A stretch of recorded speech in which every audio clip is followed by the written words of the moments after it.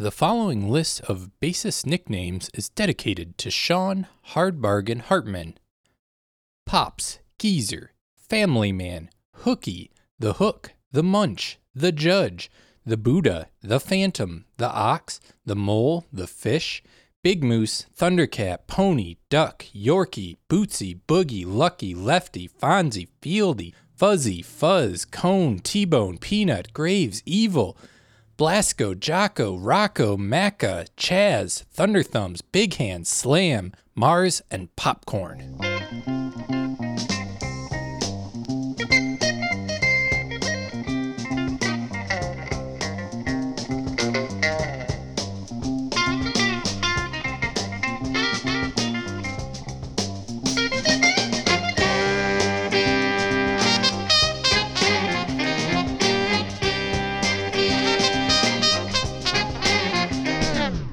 Welcome to I'd Buy That for a Dollar, a podcast about inexpensive, common, and underappreciated records that are waiting to be rediscovered. I'm your host, Sean Hartman, and let me just take a quick moment to turn my chair around, sitting out real cool.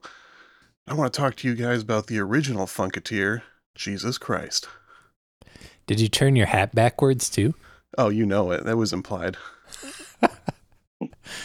Love that image. Well, I am co-host Jeremy Thunderthumbs Ruggles, the one and only. There's been no one else. The one and only person that's ever gone by Thunderthumbs. Wait, is there another Thunderthumbs already? If you listen to our Brothers Johnson episode, you would know there is. How am I supposed to pick a good bassist nickname when all the good ones are taken? I mean, there's... You know, I'm just going to say real quick, though, it's pretty impressive. Stepped all over your shit.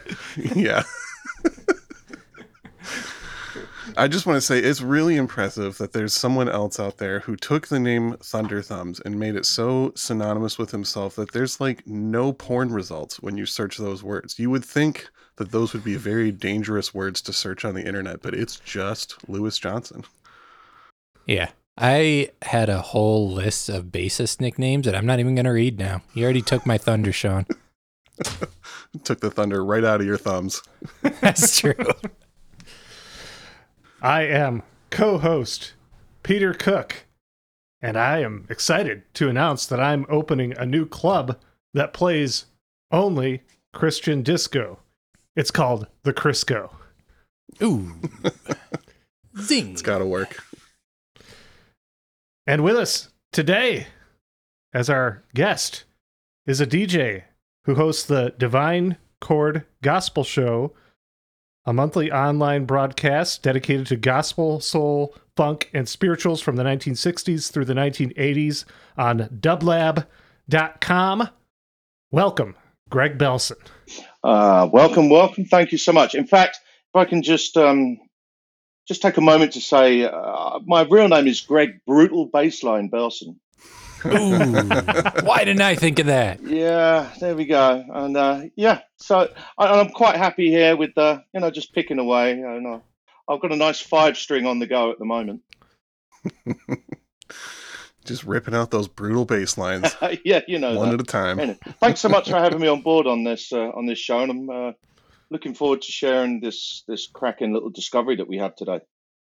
Yeah, you want to tell the people what record we're going to have on the turntable today? Absolutely. It's the only release that they came out with as far as LPs are concerned, and it's a band called Passage, which was released on Herb Alpert's A&M Records label in 1981, and it features and produced by the legendary Louis Johnson, aka Thunderthumbs, the bassist for the Brothers Johnson. Yes, the Brothers Johnson, who we covered early on in this podcast in just our 16th episode. Excited to go back and explore a different part of this legendary musician's career. So what song are we going to kick things off with? Well, the first song that I have lined up for you is, out of the main 4 tracks which I picked today, the first one is Have You Heard the Word? This is Side 1, Track 1. And it's not Surfing Bird.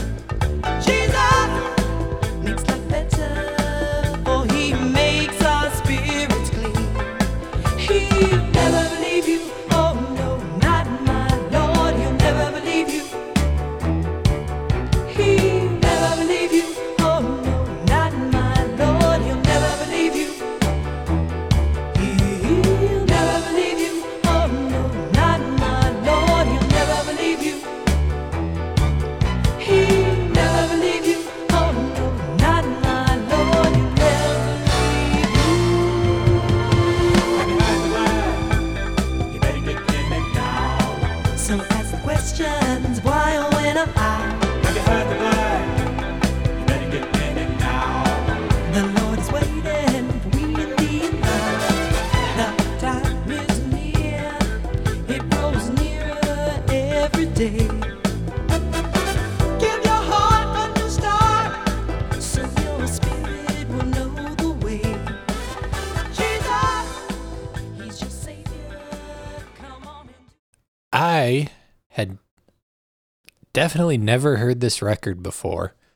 And when Sean was like, yeah, it's a Christian funk record, my brain couldn't even like put together all of that. It was like, no, funk is for like either sexy time music or like political music. But like, it's Christian funk. No denying it. Oh yeah, absolutely. It's quite late in the scheme of things. Funk started to weave its way into gospel in the late '60s with the James Brown style, what you would call funk at that point. Lots of gospel records started to actually borrow riffs from popular songs that were in the soul charts at the time. So, with this record being released in 1981, the gospel funk sound had kind of morphed quite a bit into mainstream production and solid production. And I think that's where Louis Johnson takes center stage with this recording, because it's brought everything bang up to date and it just sounds immaculate, and more so than any kind of really gospel funk records that were being made at the time. I think you could look at labels like Savoy and Birthright, and these are all other labels that were kind of masking the sound of this modern soul era. But I think Louis Johnson encapsulates it here in one recording. Yeah, and you can really tell by listening to this that Louis Johnson, who also, produced this whole record, has spent the last 6 years of his life just living in the studio with Quincy Jones, basically, and recording legendary record one after another. It's just absolutely phenomenal. His career, from mainstream artists to soul artists to jazz, gospel, and crossover gospel artists. It really runs the gamut of how versatile his playing is. And I think this album is so underrated, and I like the way that he kind of doesn't edge on the fact that this is Louis Johnson from the Brothers Johnson. He keeps himself in the background somewhat, and just lets the whole project breathe rather than spotlighting himself. Until he rips that sick bass solo, which he did a couple times on there. Yeah. When you know it's Louis Johnson, you listen to it, it's like, oh, that makes sense. But if you were to just listen to this record blind, it's not like you would be like, oh, well, this is obviously a Louis Johnson album. Like, there's. When I first picked this record up, I made the cardinal mistake of not reading the liner notes on the back, and it took me a minute to actually go, this is some seriously good playing, followed by, this is some superior production. And when it wasn't until I actually read the quite sparse liner notes on the back, but there it was right at the top, produced by Louis Johnson. Penny dropped, and there we go. Yeah, and one thing I was thinking about, that it can be easy to kind of lose context in this day and age, removed from the original. But there was a time, especially in funk music, when the bass player was much more common to be a big star. You think about guys like Larry Graham, Bootsy Collins, Verdine White. And back in the day, Louis Johnson was one of the most famous bass players, especially for his slap bass technique. He was seen as the guy that kind of took the torch from Larry Graham in a way. Yeah, exactly. And there were also artists like Stanley Clarke that were coming to the forefront. So yes, absolutely. Particularly Larry Graham, and of course Bootsy before that, and during that era as well, without a doubt. There's a reason why they call him Thunder Thumbs, and I think it's pretty clear when you hear this recording. Mm-hmm. The other thing I was reading too that we didn't mention in the original Brothers Johnson episode, Leo Fender himself designed a bass specifically for Louis Johnson. The Music Man Stingray. Yeah, that's incredible. Yeah, was basically the Louis Johnson signature bass, designed to really accentuate his slap bass playing style. Yeah, I don't know exactly what the design entailed, what it consisted of specifically to enhance that playing, but Did they use a different fretboard? What is it that they use, different pickups or whatever? That would be. I didn't write down all the technicalities of it because I didn't want to bore people too much. But yeah, there's a difference in pickups and more of a tonal control, especially on the treble and high end, so that he could really accentuate those different slap sounds and the percussive element to his playing. Because I think whilst you could liken, say, John Entwistle from The Who developed a style of playing, without a doubt, the purveyor of slap bass swiftly after Larry Graham is Lewis Johnson. Yeah, and for anyone not familiar, Larry Graham was the original bassist in Sly and the Family Stone, and then Graham Central Station after that. Yeah. And basically the original godfather of slap bass technique. Yeah, exactly. Can you guys guess what semi-recent album featured on this podcast? I got some vibes off of this one that kind of remind me of a previously featured album when initially listening to this. It has to do with the religious element of the record. So you're thinking about Rasa? Yeah. Yeah, the Rasa, Everything You See Is Me. But I will say, with the Rasa record, since it was Hare Krishna, I guess it didn't faze me as much as it did with this one. I quickly am seeing past that, and I'm just hearing it for a great record. But originally, it was a little hard for me to hear past that. Yeah, I believe I described it as aggressively Christian at one point. That's a new subgenre I'd like to see in record stores. Yeah. Aggressively aggro-Christian. Yes, there you go. Isn't that like Jars of Clay? Weren't they aggro Christian? Yeah, they're the poster kids for that. Jars of Clay. It's a great name for a band. The world of contemporary Christian music. Yeah. I did notice that they cover an Amy Grant song on this record, Faith Walking People, which I just want to reveal this now while I have the opportunity. That allowed me to make a connection between this album and our Jesse Winchester episode. Oh my. Because Faith Walking People, written by Amy Grant, and it appears on this record. We're not going to feature it.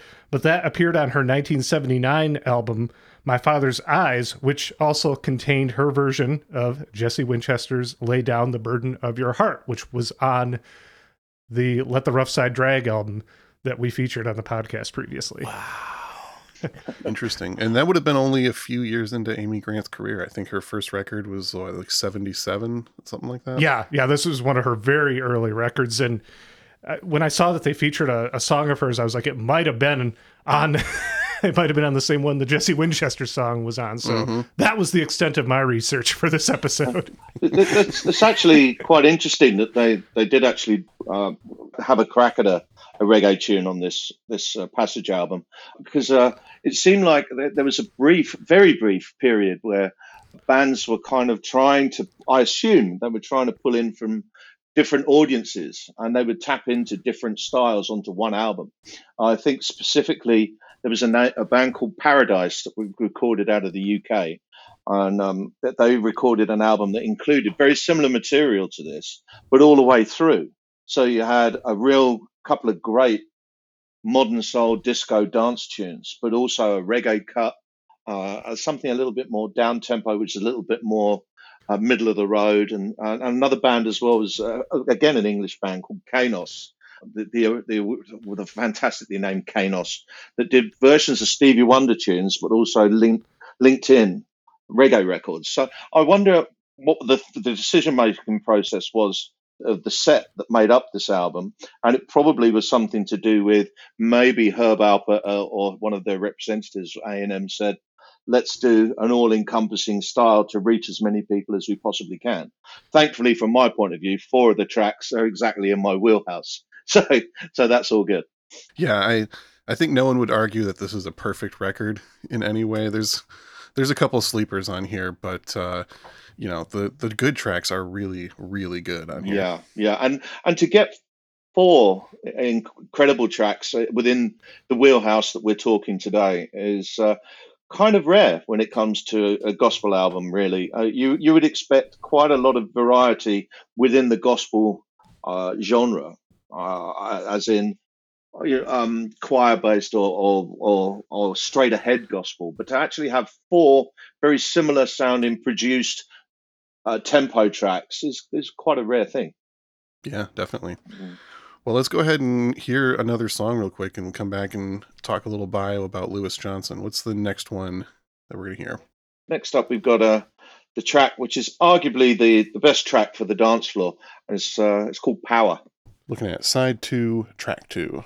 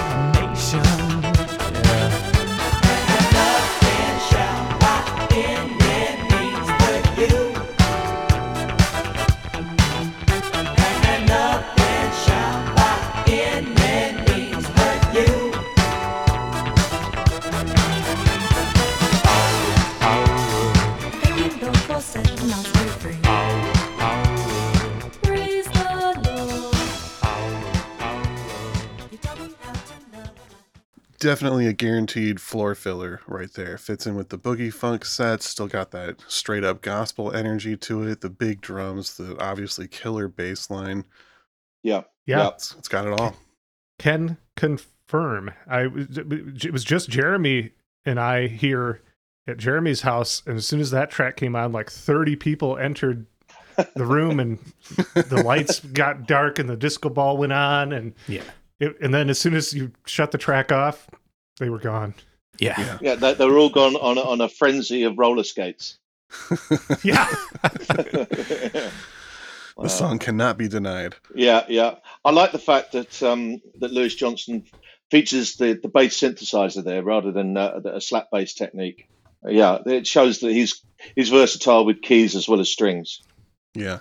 I did find a lot of interviews of him complaining endlessly about electronic basses and how it was taking the soul out of music, but even he could experiment with technology here and there. Yeah, well, when you've got the soul in your fingertips, then you can make magic with those things.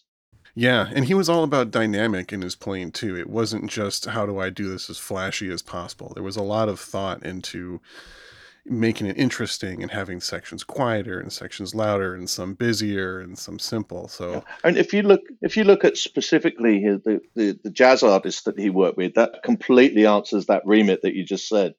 Just taking into account people like George Duke, Herbie Hancock, Harvey Mason, Dave Grusin, and the Crusaders. That's exactly the sort of demographic that they were looking for. Yeah, absolutely. Well, real quick, let's go through a little bio on Louis Johnson.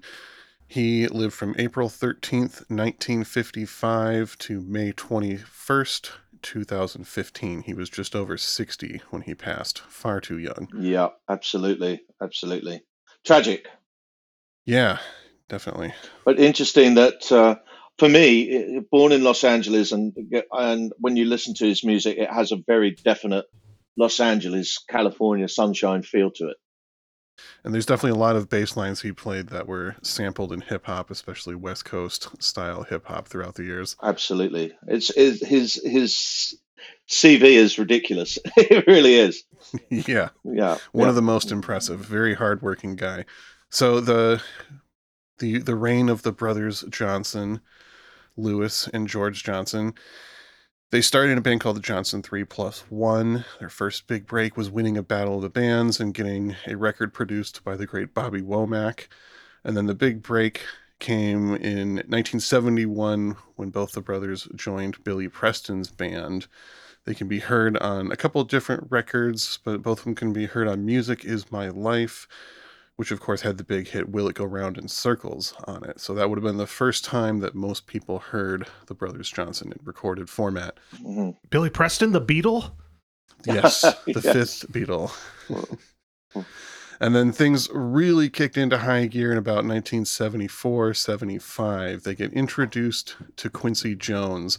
One story I read was that they were trying to audition for Stevie Wonder's band, and Quincy just kind of came in and scooped them right out of the audition. Like, you guys are mine now. Yeah, I can see that. Yep, it seems like Quincy's style from Yeah. everything that you can be read about him. Power move. So they worked on his Mellow Madness album in 75. Not only that, but Lewis credits Quincy for being a huge mentor to him, especially in the business side of being in the music business. Most notably, he taught him how to get songwriting credits for his bass contributions. Because of this, even though he passed far too young, he was able to retire pretty comfortably from everything I could see. He was kind of slowing down in the music industry by the age of like 35, 40, and had earned more than enough money and actually done a really good job of saving it. So a lot of that is to the credit and mentorship of Quincy Jones. Yeah, Quincy knew how to play the business game. Yes. He knew how to play many different games, musical and business. And then, of course, Quincy produced most of the Brothers Johnson albums and really helped launch their careers in a lot of ways. So, like I said, Lewis was a really dedicated hard worker. His whole goal in these early days of fame was to just take as many jobs as he could and save up as much money as possible. Even when the Brothers Johnson were at their commercial peak, he was still doing session work for other people in between touring and recording his own albums. He has stated in interviews that he just saw too many bands before them fall apart after just a few years in the spotlight, and he wanted to be ready if and when that happened, which, you wish a lot more people had gone in with an attitude like that. You hear too many tragic stories of gifted musicians who just, lived in poverty at the end. On the other hand, his brother George has stated that he felt Lewis's studio work was excessive and contributed to the downfall of the Brothers Johnson by oversaturating the market with their sound. I can see that. I mean, he has just such a distinctive way of playing. And massively influential. So many people learned slap bass specifically because of Thunder Thumbs. And when you you can turn on the radio at any time, and chances are you will hear within the course of a day at least one song that he's played on. That's very And true. that's actually true. That's a true statement, and that's pretty incredible when you think about it. Here's a short list of records that you can hear the great Lewis Johnson playing bass on. Grover Washington Jr.'s Feel So Good, Herbie Hancock's Man-Child, Sergio Mendes and Brazil 77's Home Cooking, Harvey Mason's Funk in a Mason Jar, Pointer Sisters Having a Party, Rufus and Shaka Khan Master Jam, Michael Jackson's Off the Wall. He got specific songwriting credit for the song Get on the Floor, which was written off of a bass line that he came up with. And he's also on George Benson's Give Me the Night, Quincy Jones' The Dude, which came out the same year as this Passage record, and of course Michael Jackson's Thriller. Yeah, you can also add to that some of the mainstream artists that he provided work for, which is Paul McCartney, Phil Collins, Stevie Nicks, later on Bjork, Kenny Loggins. It's just almost like a who's who of what was going on at any time. Mm-hmm. So it's in between all of that, he releases this album, which clearly I think must have been something that he felt very, very passionate about. Maybe he got a lease of life, of freedom from it, and consequently, it's why you heard such thorough arrangements like the tracks that we're hearing today. Yeah, you wonder, was this like a quick like side project? I'm going to do this thing that is, maybe calls back to a certain time in my life or something, or was this the passion project that he always wanted to do and he just finally hit a point in his career where he was able to, pursue these passion projects? A passage project. It's interesting that the third noted player on the album is a Brothers Johnson member, a member from the band, the percussionist Richard Heath. So clearly he's holding on to something there, but having a departure away from it. And I think this was something that he'd planned for a while. And when you listen to the arrangements, the strings and just the layers, this is not just something that came out. Let's go into the studio. Let's do something. I think this was something which was formulated over, I don't know how long, but it was definitely a passion project, I think. Yeah, not phoned in any way, for sure. Yeah. And as a side note for his recording credits, he gets the yacht rock bonus points of having played on Aretha Franklin's cover of What a Fool Believes, and also Michael McDonald's massive solo hit, I Keep Forgetting When You're Near. Oh, the Nate Dogg and Warren G's Regulate, the basis for that. Exactly. One of the many examples of a Louis Johnson bass line being sampled frequently in hip-hop. Far out. Well, let's go ahead and listen to another track then. What's next in the lineup? Next up, we've got the gloriously named The Great Flood. Not the Jars of Clay song, Flood. No, this is even greater. This is The Great Flood. Not to be confused. We're looking at side 1, track 5.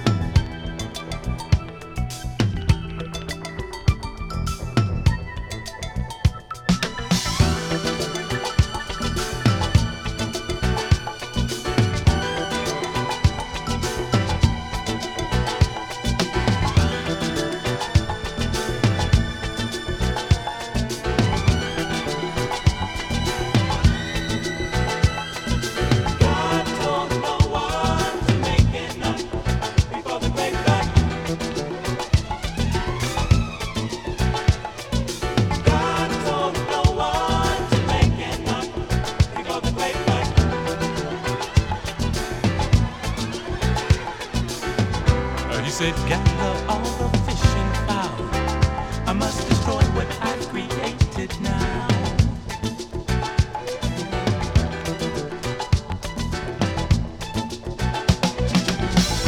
For it is not them, but the spirit that leads them to destruction.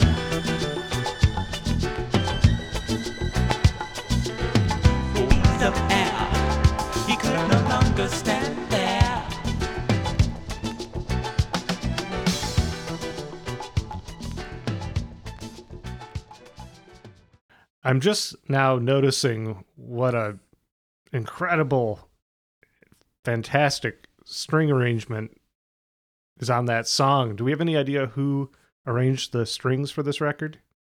Well, what it sounds like to me is, it's difficult to say because it's never been written about to my knowledge, but I think there is a very large nod here from Quincy Jones. Now, I think he may well have come in to do some guest production, maybe some guest string arrangements or whatever, and didn't want any credit for it. Now that could well be because he was signed up to another label that didn't want Quincy going to another label or having his work put out elsewhere.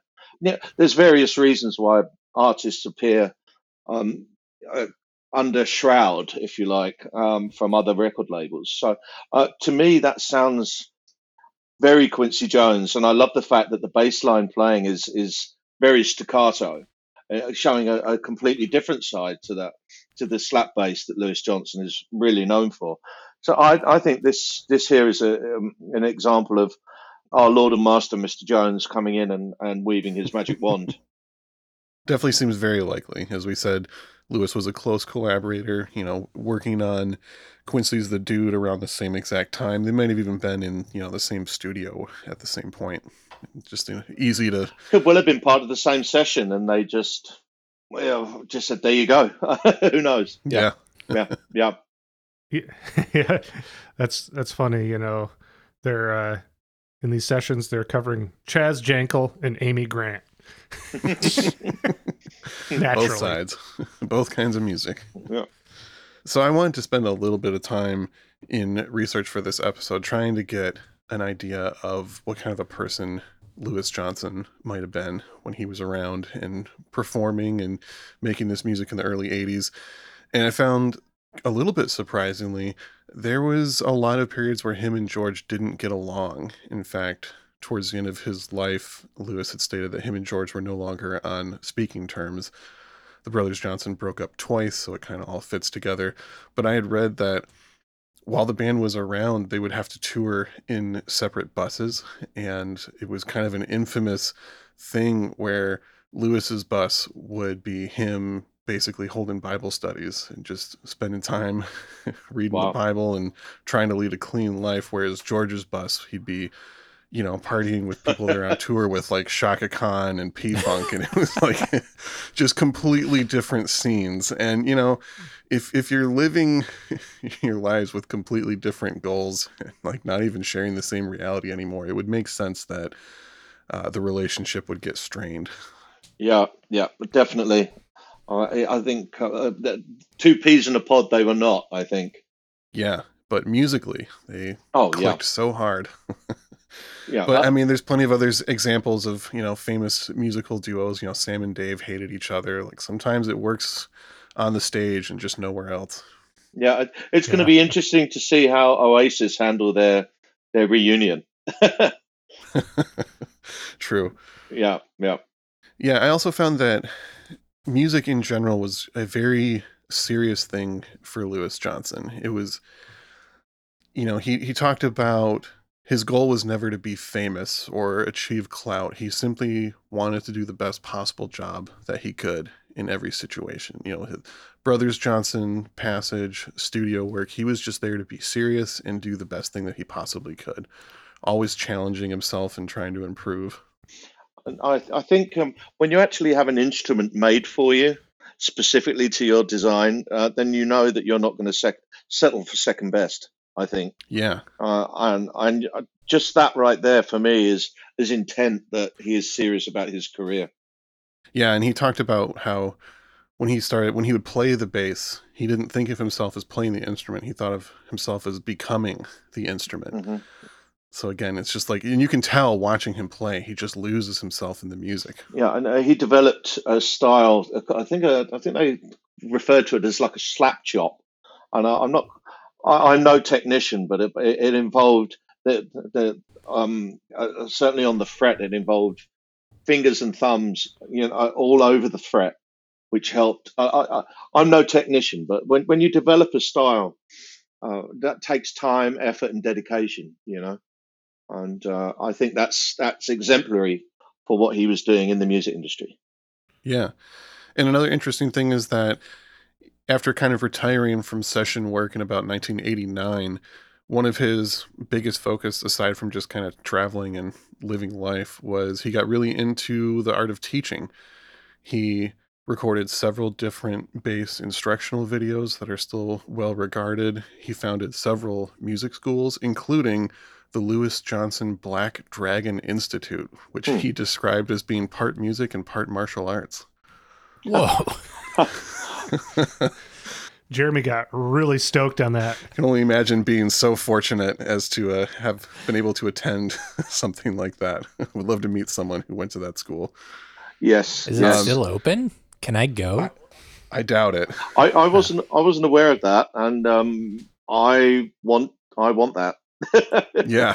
That's insane. That's fantastic. Apparently, Lewis was a longtime martial arts enthusiast, and he stated that his martial arts training was what helped allow him to be such a dedicated worker in session work, and what allowed him to kind of stay calm and focused in these sometimes crazy studio sessions, especially working with Quincy Jones all the time. And arguably, who knows what his brother George was saying at the same time, by the sounds of it. Yeah, leading very different lives, it would seem. Yeah, I mean, I'm not one for speculation, but I've seen the movie Spinal Tap, and I see how things run. Yeah, Potentially. how it works. Potentially. Right. Yeah.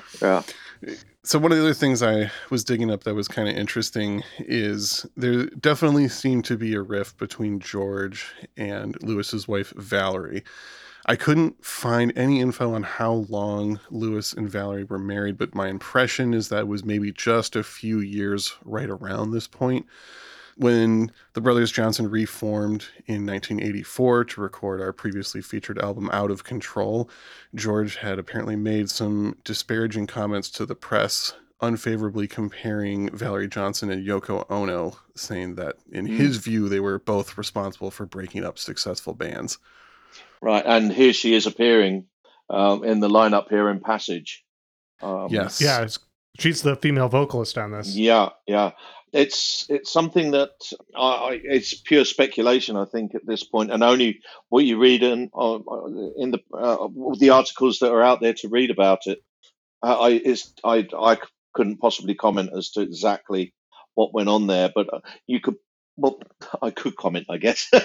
I could say it does seem like the relationship, the split between the two, didn't end well. It wasn't amicable. But what I don't know is the reasons what led to that exactly. But again, you can probably speculate as to, or as long as you keep it to yourself, you can speculate. You can speculate what happened there. You know, the closest I'll get to speculating here is that I was looking up Valerie's credits on Discogs, and she has quite a few songwriting credits. I was like, oh, maybe she was a songwriter aside from this. And then you see that some of her first credits were getting vocal and songwriting credits on most of the tracks of the Brothers Johnson's fourth album, Light Up the Night, in 1980, which includes a co-writing credit on one of their best-selling, if not their best-selling single at the time, Stomp. And she doesn't really do a lot outside of this. So who knows what happened there, but it seems weird that she's getting songwriting credits in this band at the peak of their popularity, and then does this side project and more or less disappears. She does some vocals on the Stanley Clarke record that Lewis Johnson was on, and just like one or two other random things, but couldn't find really any information on her outside of this context, or even how long they were married. That's very interesting when you consider. We know that Lewis Johnson is a shrewd businessman, and if you know how to fill in MCPS and PRS forms, then there's every possibility that he may well have edged in his wife as a beneficiary. Yeah. And I mean, you can only imagine how that would not help the relationship. Would have sat with George, exactly. Yeah, exactly. Yeah. As an aside, I just want to thank Peter Jackson for finally dispelling the notion that Yoko Ono broke up the Beatles. You know, he just had to release a 7-hour long documentary. That's it. Doing the Lord's work. Yeah, that was edited down from about what 24 hours or whatever it was. I don't know. It was a lot of footage. Yeah, a lot. Yeah. What a piece of work that was. Fantastic. Yeah. Well, Sean. Yes. I think it's time for Jeremy to ask you a question. Well, Sean. Well, Jeremy. I've been told that it's time for me to ask you a question. I'm waiting. Let's say I got a call from on high and I just I need more of that Christian funk sound. Where do I look? Well, I've already listened to Passage. I need something else. Well, hopefully Greg can give you a couple of that Christian funk recommendations, but I picked 3 specifically not Christian funk records that I think have a very similar sound to this, that all came out in the same year, 1981. So I hope that'll do for you. But Oh, darn, I was hoping you had some Christian disco because I need some for my new club, the Crisco. That's you gotta true. fill those playlists. All right, first up from my recommendations, Dynasty, the second adventure from 1981. Leon Silvers is a guy that collaborated with the Brothers Johnson at different points. He produced and wrote a couple of the songs on their album Out of Control that we featured early on in the podcast. Yeah, that was a Lauren Ram guest appearance on that episode, Dynasty, the second adventure. Great record. Great band. Next up, a Quincy Jones joint, Patty Austin, Every Home Should Have One from 1981, giving you that really smooth, very jazz-influenced R&B sound from this time period that this Passage record does a great job with as well. And last up, some Sophistafunk by the great Change, recommending their album Miracles from 1981. Which, that's not the album we covered, is it? It's not. We covered a different record, but pretty much every Also- Change record is worth grabbing. Yep. Lauren Ram brought some change to us as well. Coincidence. And Greg, did you have any recommendations of early 80s gospel funk that could be found relatively cheap, possibly? Well, the easiest way to access that stuff is I did 2 compilations for the Cultures of Soul label, and both of them are featuring Divine Disco, so slot right into the era that we're talking about. Divine Disco Volume 1 and Volume 2, and it's a snapshot of some of the first volume is more accessible music, which was what we would call in the gospel fraternity as more major labels, such as the Savoy label. And then the second volume, we dug a little bit deeper and just accessed 45s, very small release runs and stuff like that. But both volumes can be bought pretty cheaply, and they give you a great insight as to what the music is all about. As far as artists are concerned, you could look at Shirley Finney and Linda Williams. There's a myriad of people for you that you could look at, and it's a genre which is starting to pick up weight in certain collectors' fields. So unfortunately, a lot of it is starting to increase in value, but there is still some goods to be found if you were to look around. And honestly, I would suggest going with regards to Passage. I would suggest getting onto YouTube and just searching their tracks. And you get some great recommendations that come out of it. That's the cheapest way to really look at more music along this line. Really, Ooh, a hack. Yeah, it's a hack, exactly. But and as I say, the Savoy record label is one of the biggest record labels that actually release gospel music, and their output from the 70s to the 80s really did concentrate on bringing the gospel sound forward in dance music and disco music.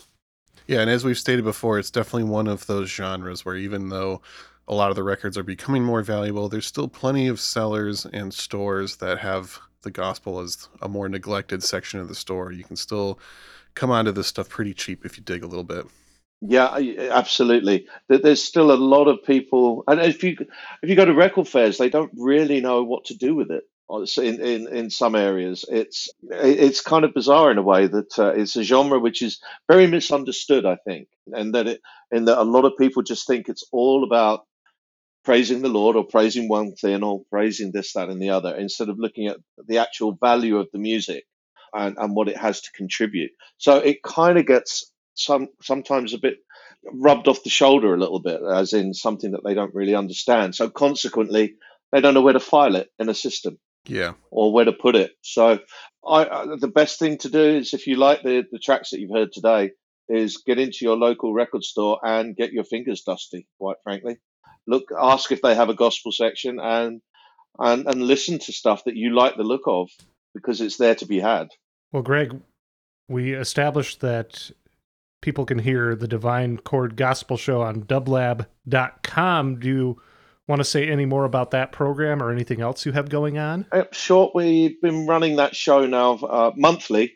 It's the fourth Saturday of every month, and it broadcasts at 10 a.m. USPST. We've been going for 11 years strong, and every track that we play is a different track. We try not to play too many repeats on the show. We like to keep moving things forward because there's so much to discover. So we've been doing that for 11 years, and we keep moving on. Everything is moving on strong. I also do another show called The Divine Discotheque, which runs every Sunday on Soho Radio, and that broadcasts at 8 a.m. UK GMT.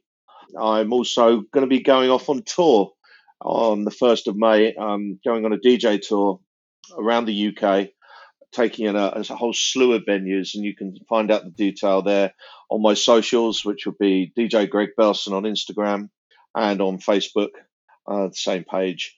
You can also check out everything that I've done on Mixcloud. There's around 600 mixes on there at the moment. If you just check out Greg Belson, yeah, woo, and everything is played from original vinyl because that's what I like to do. I like to keep it that way, and keep. So do we. And yeah, and that's it really.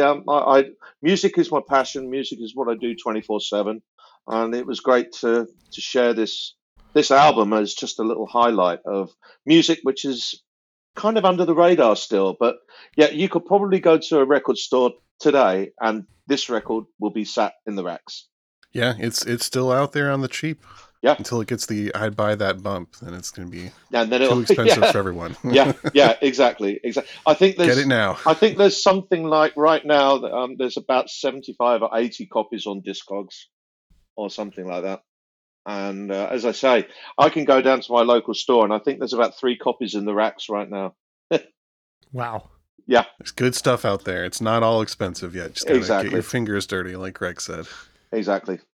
Well, what are we going out on? What song did we select to leave on today? Well, it's actually my favorite track from the album. It's a little bit slower in tempo, but I think it completely demonstrates the art of the bass line, the beautiful strings, the harmonies, the vocal. It's the track that makes the hairs on the back of my arm stand up, and it's called "I See the Light."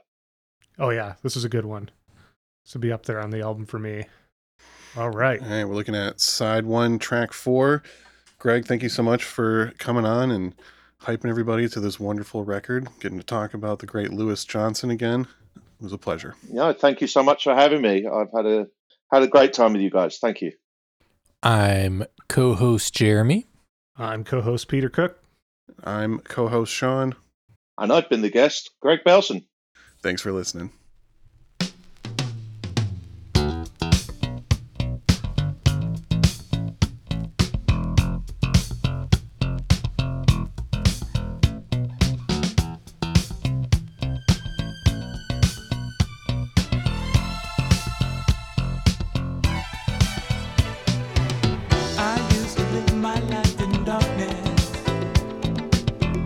Just a slave in the devil's fortress. I used to live my life in doubt, wondering what life's about. But then one day, a voice I heard said, study the Bible and learn about the Word. And all the things I did see, and I never before believed in anything. That's why I say now, oh, I see the light the Lord is giving. Oh, I see the light. Oh, I see the light the Lord is giving.